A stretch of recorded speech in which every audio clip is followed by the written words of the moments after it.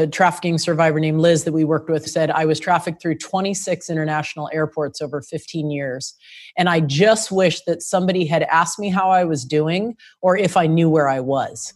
One of the number one cues that these are human trafficking victims is that they are arriving into cities where they're actually going up to someone saying, excuse me, can you tell me what city I arrived in? I mean, that's so bizarre and out of context with how much we have connectivity on our phones. But these are not people with, just moving around on the apps on their phone and everything. This is like they have one phone number in their phone or two, and that is all that they are allowed to connect with. And so even though you can be surrounded by so many people, you can also feel extremely isolated and alone. Hello and welcome. I'm Eric Corum, and you're listening to the Blueprint Podcast, where we explore the journey of high performance by learning from the struggles and triumphs of some of the most interesting people in the world.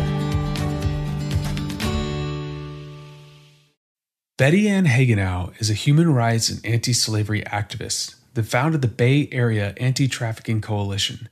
In this episode, we discuss what she learned from interviewing former traffickers in the San Quentin State Prison, how they recruit, and what we can do to disrupt their patterns. This is a timely podcast as January is National Slavery and Human Trafficking Prevention Month. Whether you have 10 minutes, 10 days, or 10 months, Betty Ann provides specific actions you can take to end human trafficking. If you find today's podcast valuable, go to www.ericcorum.com and sign up for my high-performance newsletter. In this newsletter, I provide you valuable resources and information to help you pursue audacious goals, thrive on uncertainty, and live a healthy and fulfilled life.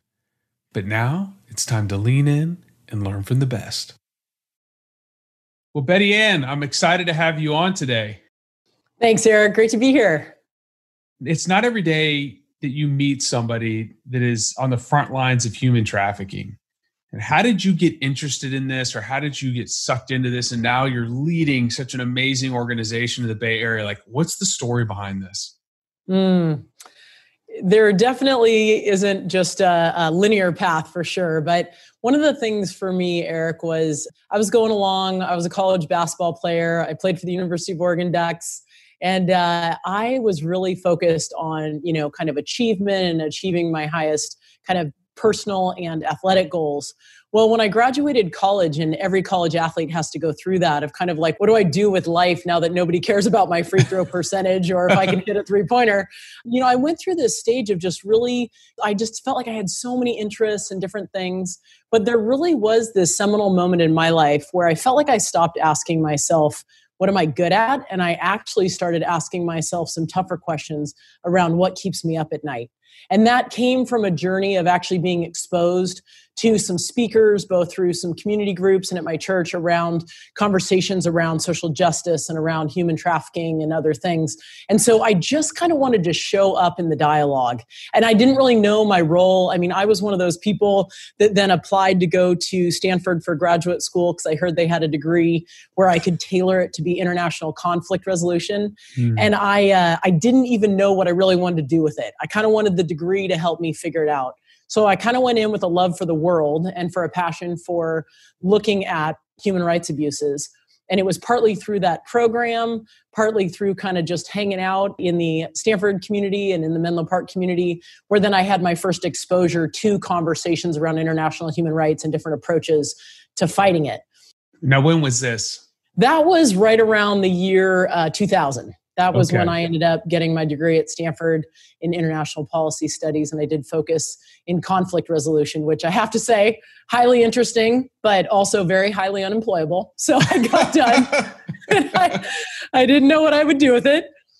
But I ended up kind of going into this path of saying, okay, at least this is directing me into this place of understanding that I have this heart for human rights abuses. I'm looking at different groups around the world that are looking to fight them, and then really trying to find my place on that continuum of how could I step in with who I was, kind of what my background was, what my passion was, and really step in and fight, a huge issue. Something like human trafficking is considered the fastest growing criminal activity in the world.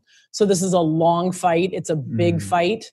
Oftentimes I kind of tell people, they ask me, how do I fight trafficking with you? And I'm like, it's not the posture of a boxer, with the gloves up and just kind of ready to punch somebody out.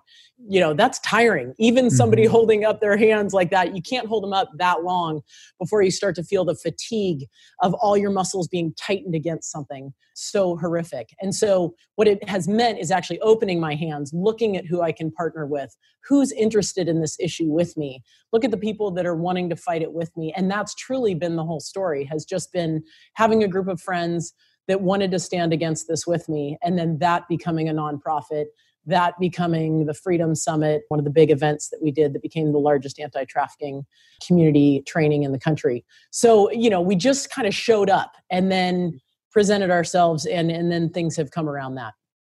Wow. Now, you did talk to me earlier about the International Justice Mission, and that was kind of like the first step before you got to the Bay Area Anti-Trafficking Coalition. So what was that process like right there? Yeah, so IJM is now somewhat considered a household name because it is one of the largest anti-slavery organizations in the entire world. But at the time, International Justice Mission was not very well known. They were in DC, and I heard the founder, Gary Haugen, come speak at Menlo Park Presbyterian Church. And I remember that at the end of his talk, I had my parents in town, and I thought, I'm so excited for them to hear my pastor speak. And instead, there was this lawyer with a crew cut from Washington, D.C. Doesn't that always happen? Right? And I'm like, who is this guy? So he actually totally tapped into my athletic past, which was at the end of his sermon. And he had presented some really crazy statistics and real pictures about the issues of trafficking and many more human rights abuses that IJM works on. He presented those. And at the end of it, he said, and I haven't thought about this in a while, Eric, but he said, we're all like athletes that go to the gym and we're working on our muscles for a sport. And he said, but honestly, all of us in this room, we're really like kind of pumping up our muscles for the game of life, right? You don't want to just come and be inspired. You actually want to feel like those muscles go out in the world and make a difference for yourself, for your family, for the world at large. And so I remember him just saying like, so what happens like when you go into the weight room, the people who really know what they're doing are the bodybuilders, right? And they're sitting in the corners and they pump their muscles and they just have gleaming muscles and these really tight t-shirts. And then you think they've got it all figured out, right? But he said, but the only time all that strength and all that power ever comes to bear is when they're in the kitchen and a jam jar needs to be popped. And they're like, I gotcha. And so they run over there and they pop the jam jar, right? And he said, my prayer for all of you is that you wouldn't be bodybuilders just popping jam jars in the kitchen. And I remember just being really moved by that of like, yes, I have grown up in a place of feeling like I have a heart for justice. I feel like I have muscles that are ready to be flexed in the world. And where can I be used? And so that's when I actually approached IJM and said, I think I'm your gal for the West Coast. And they hired me as the first person outside of the East Coast. I was the only person west of the Mississippi. And I was basically sharing about IJM's mission and about what they did. And through that process of sharing their mission and their vision of how to stand against human trafficking, I really found my own voice in it and how much I was very passionate about having our local communities here in the state of California understand how much human trafficking was happening here. This is almost 20 years ago now. Yeah. And you're standing this up on the West Coast all by yourself. Was it lonely at all? The interesting thing is I was kind of just known as the anti-trafficking lady doing stuff on my own because I was very much isolated. And even IJM said, there's no office out there. It's in your living room, right? So here I am at the time, a single person working from my home, kind of from 7 a.m. till 7 p.m., talking about kids in brothels and horrific things around the world. And yet I didn't even have a dog to walk around the block. I was traveling so much with the organization that I didn't really have time to invest that much in my local community. And so I felt challenged after about 3 years with that group of challenging myself, of saying, this is absolutely has tapped me out in a way of knowing that I want to really dive in deeper on the local level. And yet I'm not sure I can do that if I stay with this huge organization that is growing at lightning speed. And so one of my biggest challenges personally was to say, can I still be about justice if I don't work for a full-time justice mission? And so when I left IJM, it was really a journey for me personally of saying, how could I actually mobilize my friends, mobilize the local Bay Area community to understand how much this is happening here. And what would it look like for me to find people that, yeah, I could actually say, like, come into this with me. And so those same 12 friends that ended up starting the first Freedom Summit with me, and we had an event, and Condoleezza Rice agreed to be one of our speakers, and we had Sarah Groves and a couple other musicians show up, and all of a sudden we had almost 2,000 people come. And I mean, you should have seen us on the phone ordering more sandwiches and figuring things out. Never had, that we didn't have that insight into that it would be quite so large for our first showing. And since then, I kind of sat in the facility at the end of the conference, and I felt like I got this image of a rocket taking off in the Bay Area. And what my calling was to help shepherd the rocket, right? To kind of help keep it on course. Because there were all these different groups that said they fought trafficking, whether it was internationally or maybe something locally. But everybody just had a little bit of money and a little bit of an idea. And sometimes in the nonprofit world, that Silicon Valley entrepreneurship can splinter everyone and can have them just kind of go into their own silos. And so because of my conflict resolution background, I was like, hey, traffickers are very well networked, right? They know how to really use technology, really how to build a network. We need to be networked in our efforts against trafficking. So that's when we took those 30-something nonprofits that came to that event, said, let's all figure out who's doing what and how to work together. And that's where we really built the coalition name in the beginning, was being the Bay Area Anti-Trafficking Coalition, where everybody could be who they were in their nonprofit sense, but we could also build this continuum to be able to share where we were doing things well, where we needed to share best practices, and then also where to name where the gaps were. Wow. This is pretty cool. I mean, it's like, you're in the heart of innovation, the heart of entrepreneurship, where they're looking for unicorns, and you essentially created a unicorn with the help of a bunch of other folks. I mean, but sure. You told me in our previous conversation that there were a lot of people in the Bay Area that were kind of like, this isn't happening here. What was the thing that kind of let the scales fall off their eyes? Yeah, great question. So very well-educated people in San Francisco, all the way down to San Jose and into the East Bay, I would have these conversations, which I had very much been used to starting because of my background with IJM. Mm-hmm. But very quickly, people wanted to move it to this, almost like missional space of being like, oh, I'd have to get on an airplane to go help them, or I could pay to just have that work well there. But when you really came down to trafficking happening in the Bay Area, there was actually 4 myths that we felt like we had to really help people get over. And that was, it wasn't just happening to girls, it's happening to boys. It's not just sex trafficking. It is labor trafficking of all kinds. It is not just foreign nationals. Actually, the majority of victims in California are American citizens. And lastly, just the fact that it happens here and it doesn't just happen elsewhere. And so really walking with people and understanding that is where we found ourselves. Again, I'm kind of this person with my conflict resolution background that once I learn something, I kind of want to turn around and I want to bring 100 people with me. And so we just wanted to actually just scale that the best we could around the Bay and say, first, we have to get the water line up to make sure that everybody understands that it is happening here. If you're staring somebody, it's like meeting somebody on an airplane that you went to high school with. It's so out of context that you're like, where do I know you from again, right? Yes, so we have to have people's awareness up just so that when they're in their everyday spheres of influence, or whether they're just moving around their own local neighborhood or going to their local coffee shop, that they could have their eyes and ears attuned to the fact that they might spot human trafficking. Wow.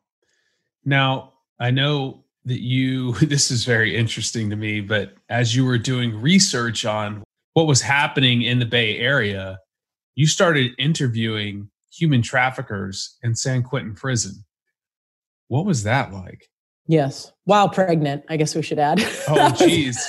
Yeah. First of all, what made you decide to go to the root source?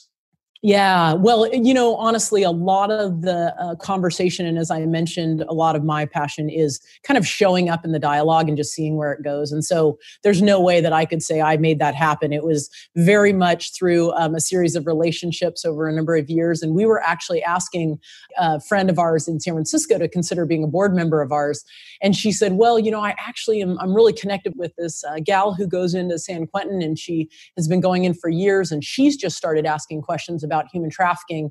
And all of a sudden she's gotten connected with some of the former major traffickers in the state. And they are sharing with her how they ran their business, what were some of the key things that they needed in order to make their enormous profits. And she said, so we're starting to go in about every month. Any reason let me just see if you could come with us. Would you want to? So that's how that happened. Wow. So I showed up with a group of about 7 people, and we did go through all the gates of San Quentin on about at first kind of every other month and then quarterly basis to meet with this group of guys, some of whom were former traffickers. And definitely you could say, well, what was their motive and this and that? These were men that had really gone through restorative justice work, who were owning much around their responsibility of the crimes they had committed, and were willing to say, hey, I've got kids now that my main goal in life is that they don't get in the correctional system. So we had one trafficker who we were working with who was in there for 199 years to life. And he has multiple children that he said, my biggest pride now is that none of my kids are in the correctional system. And I spend my one phone call that I can checking in on them and making sure that they're making smarter decisions. But these guys said that, and this is so key, Eric, in understanding the issue of human trafficking, is that we all look at victims of human trafficking, whether it's, young men or young women or even older folks who have gotten into an exploitative labor situation, and sex being one of those forms of labor. But we look at those victims and we say, how did they get there? What kind of environment?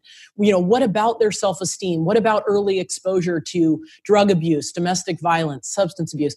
And we start to we focus on the victim. But when you talk to these traffickers, they would tell you the reason that I'm so good at trafficking is because I came out of that same environment. I came out of an environment where I had early exposure to drug abuse. I was physically abused. I was sexually abused, all sorts of abuses that they said I was so objectified and I was so put in this condition that I could go to a school today and I could sit in front of a school and I could, in 30 seconds, tell you which girl that I would approach because I can just analyze her with my own eyes of looking at her insecurities, of who's a loner, of who's looking for love, I can look at their Instagram and see what they're frustrated about and that they're looking for connection. And so really the trafficker is coming out of the same environment that the victim is. And I think that's actually really important to remember, just because when we sat with these guys in San Quentin, so many of them actually asked to sit with the district attorneys who had actually prosecuted them.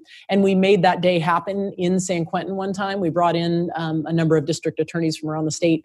And people in the district attorney's office would say, well, the reason I got into this work was I was abused as a child. I was exposed to all this, substance abuse, XYZ. And they took the route of, I'm going to fight it in law.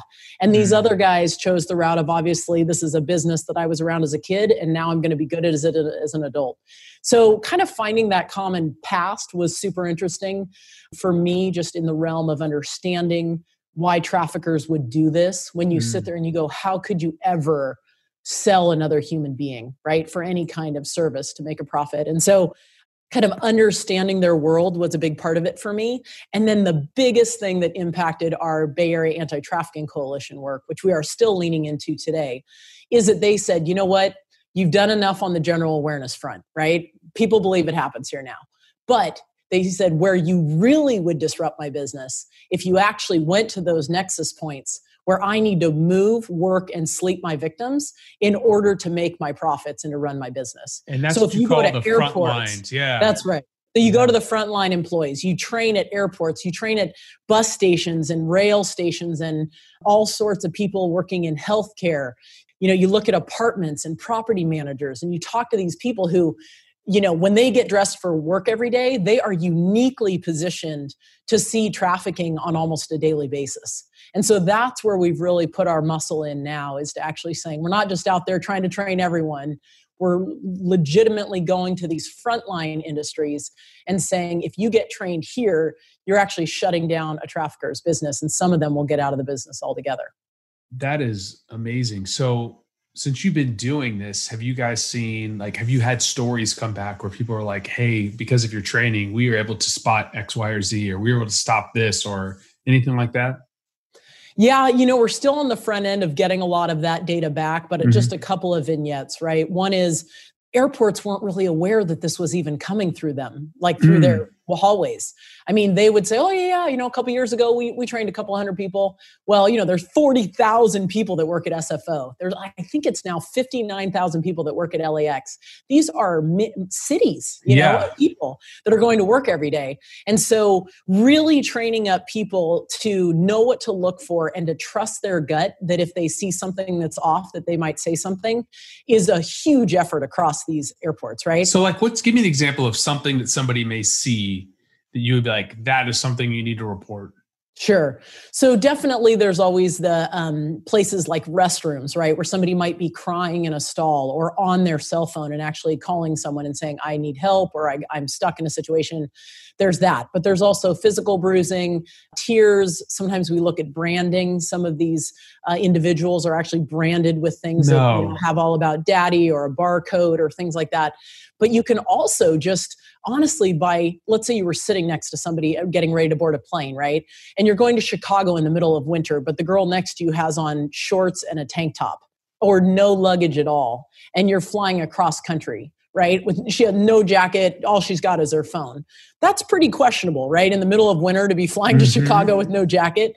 So those things used to just be looked at as odd. And those are actually now really key signs of possibly something is awry. Now, one of the things that we've noticed too is that traffickers can easily use airports because they don't have to worry about the Amber Alert system that's on the roadways, right? There's nobody looking out for them if they were to say have just taken somebody or abducted somebody. But a lot of these traffickers actually know these individuals. They have been grooming them. They can tell them to do certain things. They can tell them to meet them somewhere. But then at an airport, you can just drop them off at the curb and say through your phone, like when you get into San Diego, so-and-so is going to pick you up. So a story would be, for instance, that a gal came into SFO from Florida. She spoke English. I won't say what country that she was originally from, but something got mixed up in who was supposed to pick her up. So she actually stayed in the airport for 30 hours. Well, it turned out that finally, after 30 hours, right, she had kind of no recourse. She really didn't know what to do. And so she approached a uniformed officer and said, I'm afraid to go outside because he sells me for sex. So that right there is like, SFO wasn't actually hearing those stories.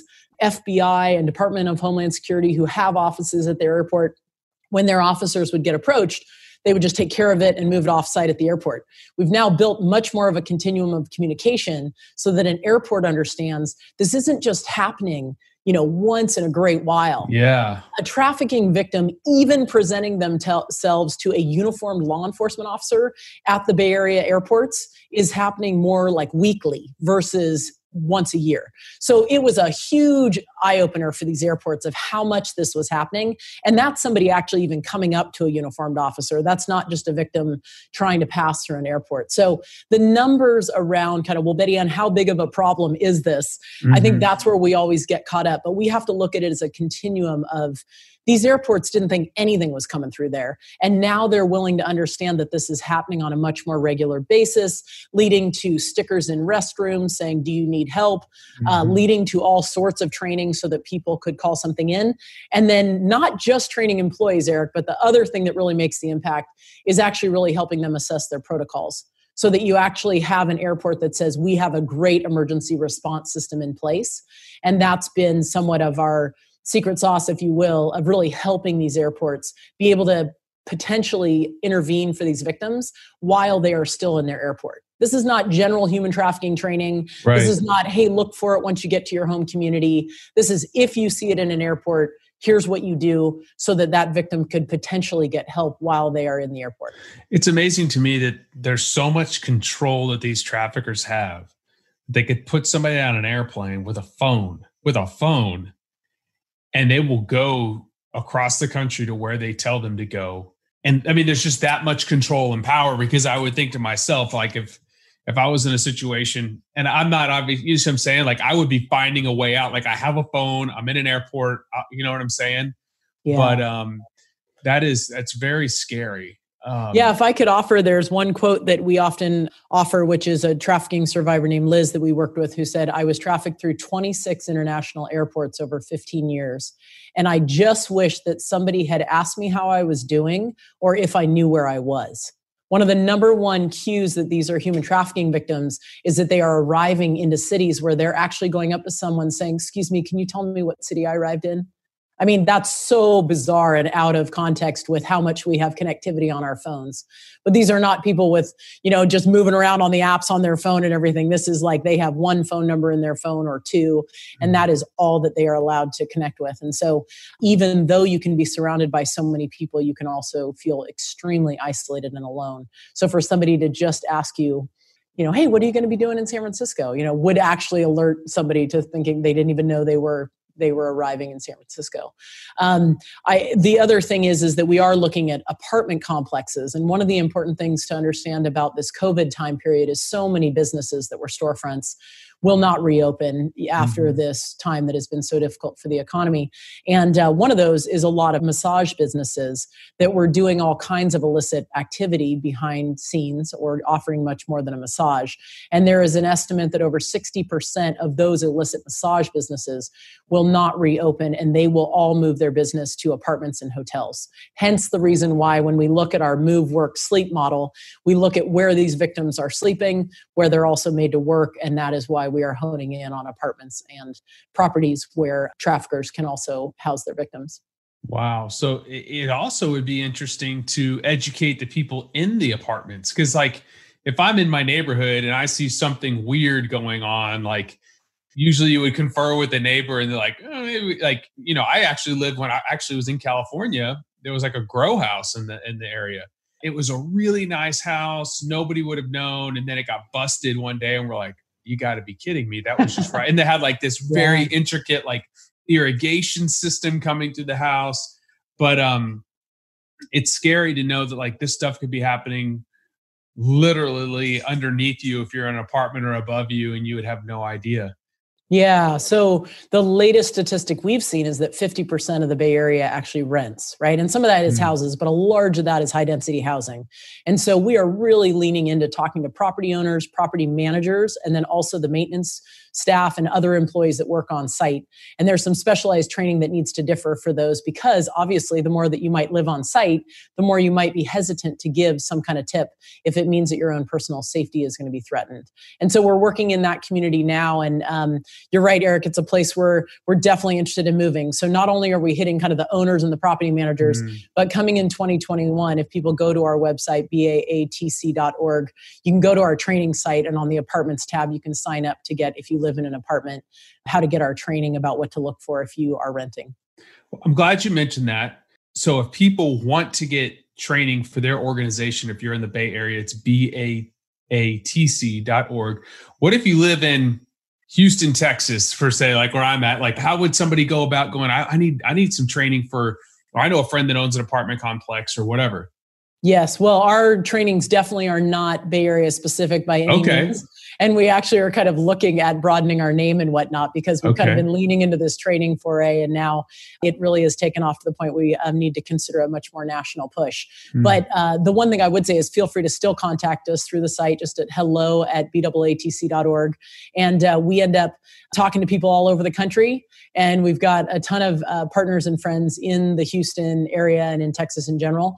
But, training apartments, yes. And, we're working through the airports. If anybody has any interest in helping us get a new contact at a new airport, obviously we're grateful for that. But the learnings around how to get these trainings integral to where people live and work is extremely interesting because if you look at it, it's the exact opposite of talking to people about it happening overseas, right? You're actually now saying it's not just happening in your community, it's happening where you go to work every day, or it's happening where you live. And when that happens, it gets really vulnerable for people. It gets really, people can start to react out of a fear rather than out of a place of empowerment. And so we say we like to make people feel like they can become dangerous, and dangerous in the best sense, right?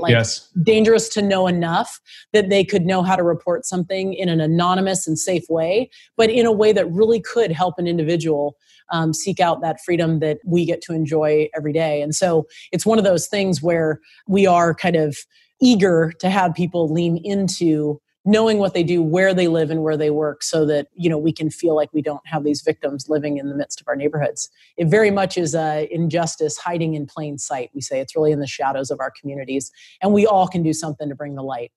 No question. I mean, this is January, which is anti-trafficking month. And it's really sad to say that we have to have a month dedicated to this. But if I'm, like we just discussed, if I'm in Oklahoma or wherever I'm tuning in from and listening, we can reach out to you. We can reach out to your organization. But like, do you know of like community groups to get educated on this, or churches, or like other ways that people can get involved? If they don't work at an airport, or they don't work at an apartment complex, like what would you say to the average person? Like what can the average person do to help stop this in their community? Great question. It's a month that actually I really credit the government for actually putting on the calendar, because yes, it's a difficult conversation to have, but it is such a motivator for employers, for friend groups, for households to actually just ask themselves, how could we take a step forward in knowing more about trafficking, right? Mm-hmm. And what could we do in our local communities to potentially recognize and report it happening here? So I'm grateful for that month. The other thing is January 11th is actually National Human Trafficking Awareness and Prevention Day. And so a lot of people will organize, just whether it's a walk outside or it's a conversation via Zoom or a book club or something. That's a great day to mobilize around as well. But one of the things you ask, Eric, is kind of what just can the everyday person do? And that's really been a passion area for me, because honestly, you can start out on such a level with this issue where you can say there's over, 2 million children a year that are trafficked. It's a $152 billion industry. It's in almost every country in the world. And people can just get bolted to their chair in despair, right? And they kind of look at you and go, well, good for you. Or, gosh, this is a big enough issue. This should be a law enforcement issue, right? And we actually need everyone to be in the army that is standing against this, because it is so hidden in plain sight. I actually had a case here in my local neighborhood, and it was a case where a gal who was a foster youth was putting herself up online and selling herself. And it took kind of a community coming around her to understand that there was this trafficker in her life that was encouraging her to do that. And really understanding, some of the polls on Instagram and on other, whether it's TikTok, whether it's all these different applications where young people are getting kind of lured into these circles, especially when they might be saying, I've been stuck at home with my family for COVID and I'm ready to get out. People are there to prey on them online, and for parents to have those conversations with their young adults and preteens about people that may be in their spheres online that they don't really know. There was a local case here in the Bay Area where a set of twins actually connected with somebody online and went to a mall to meet them, and they did get kidnapped from there, and they were found being promoted on one of these sites online, selling them for sex. I mean, it happens. But the place I don't want us to act out of is, well, my kids should never go to the movies again, or I should never let my kids out. Again, this is more like the ways that people kind of seep into young people's lives and then start grooming them for that time when they do have an argument with their mom, when they do feel like getting out of the house. And they say, hey, I'll come meet you, or I'll pick you up, or I'll give you that ride, or I'll buy you that sweater that your parents wouldn't. So those are the cues to really watch for. But the everyday person standing against this, we put it on a continuum, because so many people are like, I'm so sad to hear it's happening here, but how do I not act out of fear? We ask people to put it on a continuum of what could you do in 10 minutes, 10 days, and 10 months. Because to anybody, if you're like me, I'm like, I could just come away from a conversation about this and I could maybe be excited for 5 minutes, or I'd want to read a book. But then sometimes life happens and you're just pulled in different directions. And so in 10 minutes, you could put the National Human Trafficking Hotline number in your phone, right? 888-373-7888. Again, 888-373-7888. Or you could look up something of the Polaris Project, and they are the folks who run the national hotline. There's another website called End Human Trafficking Now, End HT Now. There's all sorts of kind of national campaigns. But what I would not encourage somebody to do is just start like Googling human trafficking, start watching every video that pops up. That is how I have seen the biggest emotional kind of burnout, because people just go into it. And then 10 minutes later, they're completely overwhelmed by the brutality and brainwashing that is a reality. You have to find a way to move in this that is sustainable and that you could stay in the fight for a long period of time. So then, I just encourage people within 10 days to talk to somebody about it. Don't be alone in it, right? Bring along a partner, a roommate, a family member, somebody who might be interested in just pursuing it, of looking into it a little bit more. Find out about what groups are working in your area. And then in 10 months, obviously, you could say, gosh, you could plan a fundraiser, you could do a bike ride, you could try and volunteer with an organization. And you can always come back to organizations like ourselves that kind of have the vantage point of, like, say, an entire region and who's doing what, and just ask us where you'd like to connect. We tend to break the issue down into 3 different areas. We kind of call it prevention or advocacy, intervention, and aftercare. And I really ask people a lot of times, do you feel like you're somebody that would want to, like, fight for new laws? Or would you want to be out there doing trainings that help prevent future trafficking? Or are you somebody that, like, wants to bust down the doors of those illicit massage businesses and you want to join the police on those raids at hotels? And I definitely say, talk to us before you go do that, please. But, we sign them up for something like that. And there are groups that will go out and, like, interact with victims of trafficking and try and help them either get out of the life or to seek help. And then there's the aftercare groups, right, that really work on restoration and work on this long journey of recovery, not only psychologically, but emotionally and physically, job searches, language skills, things like that. And there's people that are very apt at helping in that realm. So if people can kind of take the time to plot it out a little bit of what could I do now and a little bit in the future and a little bit in the far off future, and then also what am I kind of uniquely designed for, or the prevention realm, the intervention realm, or the aftercare, I tell you, you'll save yourself a lot of time about flailing of kind of where do you fit in the movement, because it's a big enough issue that it does affect us all. And it used to be something that I mentioned at dinner parties and everybody would say, oh, wow, she works on trafficking. Excuse me, I need to go get something to eat. Yeah. And now they all the time, I mean, I haven't been at a dinner party in a while with COVID, but people will approach me all the time and say, Betty Ann, did you see this article? Or my friend's friend, or, my daughter's young daughter had a kid at school that was approached. So we have to understand that it is hitting all age groups. It is hitting all demographics, both very wealthy communities and very poor. It's something that doesn't just touch on a certain, place in our communities. It is really rampant throughout. Yeah, I think that whole Epstein documentary that came out, really shone the light on, like, this is, it's in very affluent places. It's everywhere. And it's not something that only touches a certain demographic, right, and only touches a certain socioeconomic class or whatever. It's honestly, as a parent of 3 kids, it's rather frightening. Something I want to ask you about is what is the role that pornography plays in all this? Well, it's a long journey I've had of kind of looking into that. I would say that one of our first eye-opening moments was my co-founder, Brian Woe, and myself, when we started the Bay Area Anti-Trafficking Coalition. One of the places we were most passionate and had kind of the most open doors to come speak and talk about this issue was the same faith communities who had hosted people like Gary Haugen from IJM. And so we spoke to a lot of faith communities, and it was first the pastors who came to us and said, trafficking is mainly touching my community because I just know of so much pornography that is rampant throughout. And that is actually significant to, and I think representative of our overall population. That's not just unique to faith communities. It is definitely kind of a hidden vice within many communities. And just the profits that these sites are making and whatnot is just unreal. And if you were to look up right now, the big one is Pornhub, and there's some real groups that are standing against how much they are promoting sex with children and whatnot. And there's been some huge efforts and initiatives against some of their work. But, there was the fight to take down the adult ads on Craigslist. There are sites like Rub Maps that you can tell what you got at a massage parlor. There's so many things in the dark web. It truly is just darkness. But for people to understand that this is not separate, from trafficking, in the sense that so many of those people that are in the pornography industry are not there by choice.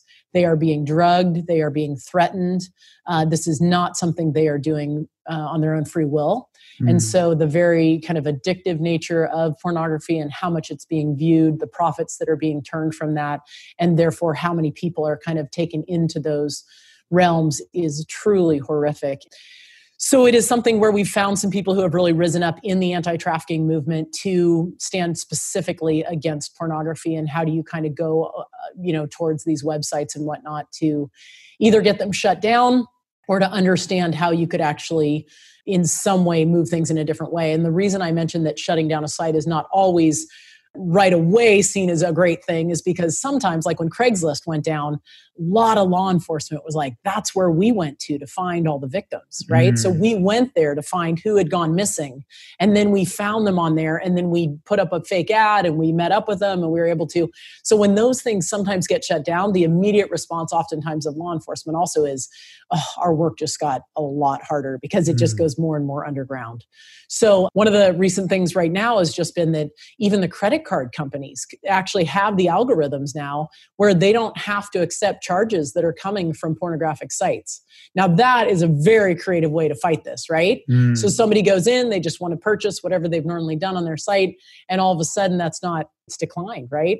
That shuts down the business of pornography in the same way as we are looking to shut down the business of trafficking, where these traffickers need to move, work, and sleep their victims. If we just look at it as this horrific crime of humanity, you can just get overwhelmed with the sentiment of it. And I think for those of us who are trying to at least stay in the fight for a long period of time, you look for those places where you can take the big swings at the business. Well, I'm personally very thankful for the work that you're doing and the fight that you're fighting and your stamina. I mean, you really have an amazing affect, and I'm very appreciative of that. And I appreciate you coming on today. And I want to finish with something kind of just a little bit more lighthearted, just because it's kind of recent news. You are also the voice of the Stanford women's basketball team. And if you're listening to this, you're like, wow, she's a really good speaker. Well, there's a reason. She's on the radio all the time. She's very confident. But Tara Vanderveer just recently tied Pat Summitt's record, and she's going to overtake that very soon. And you've been with them for 22 years. Is that right? That's right. This is my 22nd season with the team. That's amazing. Maybe you could just shed a light for just a moment or two about Coach Vanderveer and your experience doing that, and like how that happened. Yeah.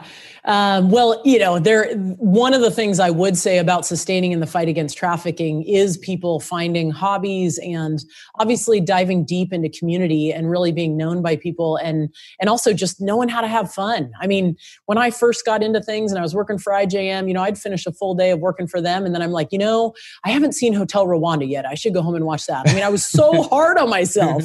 And I just think that our freedom is often very tied up in the freedom that we fight for others. And if we can't experience that ourselves, if we forget what that feels like, I do think our work in this area can get kind of convoluted or somewhat confusing. And so my outlets, in the winter times has been announcing Stanford women's basketball, and the amount of people that have come to the Stanford games who are now big fans of BAATC has been awesome. And, I think it was 2 years ago with Alana Smith, their big Australian player at Stanford, who's now in the WNBA. She actually helped us do the first ever Pac-12 day on human trafficking awareness at a Stanford women's basketball game. Wow. And just thousands of people in attendance. We had some human trafficking survivors perform at halftime. Wow. We had things up on the Jumbotron explaining about trafficking in the Bay Area and what to look for, encouraging people to find out more information. And it was truly the melding of my two worlds. So that was a beautiful life moment for me. But when I'm doing the announcing, I did start off coming out of college thinking I would get into sports broadcasting before I did my master's in the conflict resolution world. And so I started doing color play-by-play for Fox Sports Bay Area, an old network that's no longer there. And so my first game was actually interviewing Tara about a book that she had written when she was the 1996 Olympic coach, and it was Stanford playing Colorado. Anyway, that was back in the year 1997. And then she just came up to me, and I was around campus because I was helping organize the women's basketball Final Four when it was in San Jose at the old HP Pavilion, or it used to be the Compaq Center. And so we were organizing that event, and she just came up to me, and she is a woman of very few words sometimes. And she just said, you should be our announcer and come for we'll see you. And I said, oh gosh, Coach, I'm honored, right? But that was in May or something. And so I thought, season's not till November. Well, sometime in October, I saw her around the athletic department, and the event with the Final Four was now over, and I was focused on going to grad school. And I went up to her, and I said, Coach, when was that audition? And she just looked at me, and this is only about 2 weeks before the first game. And she just looked at me and she's like, just come the first night. So I just goodness. showed up. It was some exhibition team and they handed me a marketing binder. And I literally had to go back into my brain of like, how did they announce us when I was in college?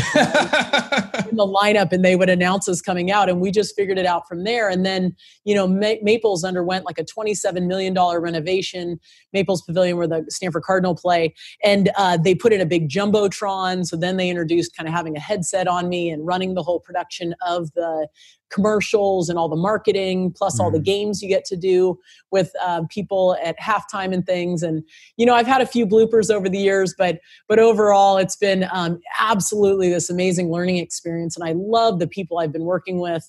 Many of them have produced, the Giants and the A's and the 49ers and the Raiders.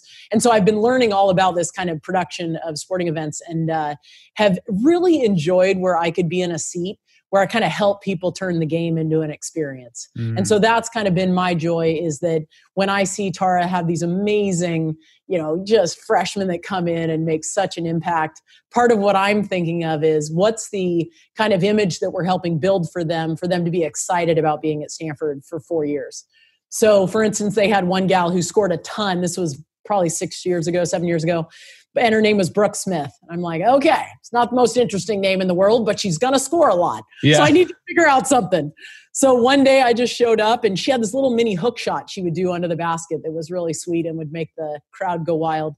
And so she hit it one night in a big moment. And I just said, Brooke with the hook. And everybody went nuts, right? And so then every time she did her little jump hook, everybody in the crowd would say with me, Brooke with the hook. Or we'd have Carolyn Moose, and everybody in the stadium when she scored, I'd say, Carolyn Moose. Yeah.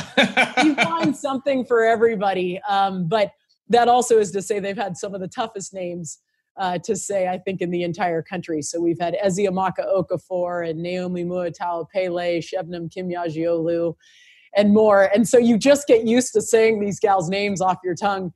And so it always has kept me on my toes. I've always enjoyed watching Tara and her team be so successful. And then to be there sitting in the front row where she keeps hitting these milestones, right? Hits 1,000 victories. The other night, obviously at Cal, a few games back being the winningest coach, tying Pat Summitt.